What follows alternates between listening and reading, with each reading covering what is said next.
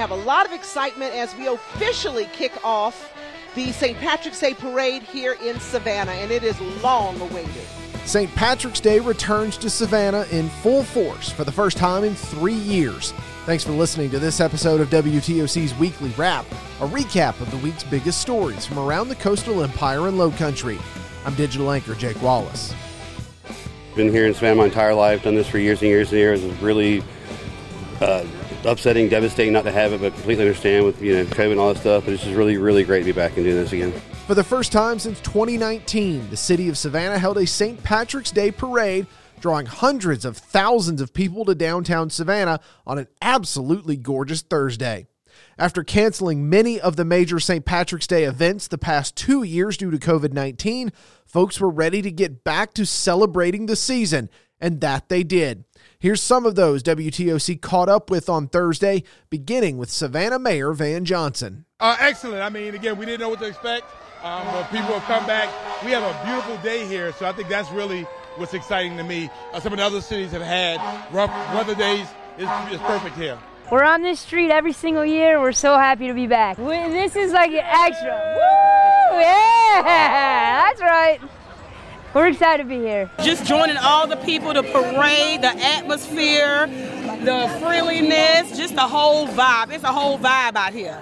It's just a whole vibe out here in Savannah. Every year doing St. Patrick's Day, it's just a whole vibe. It is full of energy. It's like you can feel it, like you can't even sleep. It's family friendly. It's people out having a good time. Everyone's happy. It's a great day. I think it's a wonderful experience, and unless you're from the South, you really don't understand how exciting and what a big deal it is for this celebration. And the kids have been talking about finding leprechauns, and we were out here at the crack of dawn securing our awesome real estate.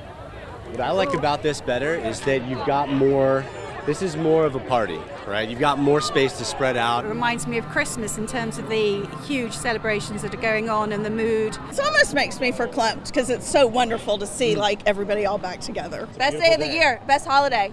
Yeah, are you kidding? Beautiful weather, can't ask for anything more. As the crowds were out, businesses were cashing in on the biggest day of the year in Savannah.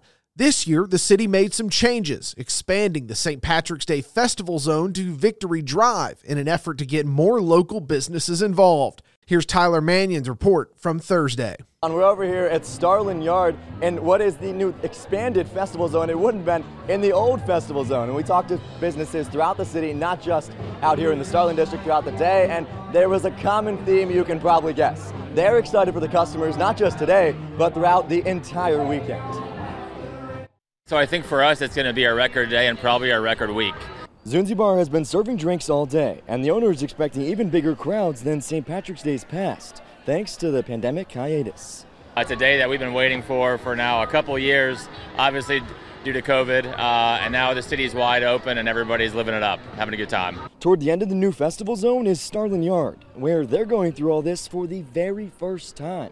This is genuinely Starlin Yard's first St. Patrick's Day. We opened in 2019 in July. We went headlong into the pandemic. Now that it's finally here, she appreciates the city's changes. If we didn't have the expanded festival zone, I think things would look a lot different, but I'm sort of thankful for that. And I think that I genuinely see this as being what happens going forward. I mean, beyond COVID, I think the idea was to keep people spread out, but I think it makes sense in terms of keeping all Savannians, keeping more local businesses involved.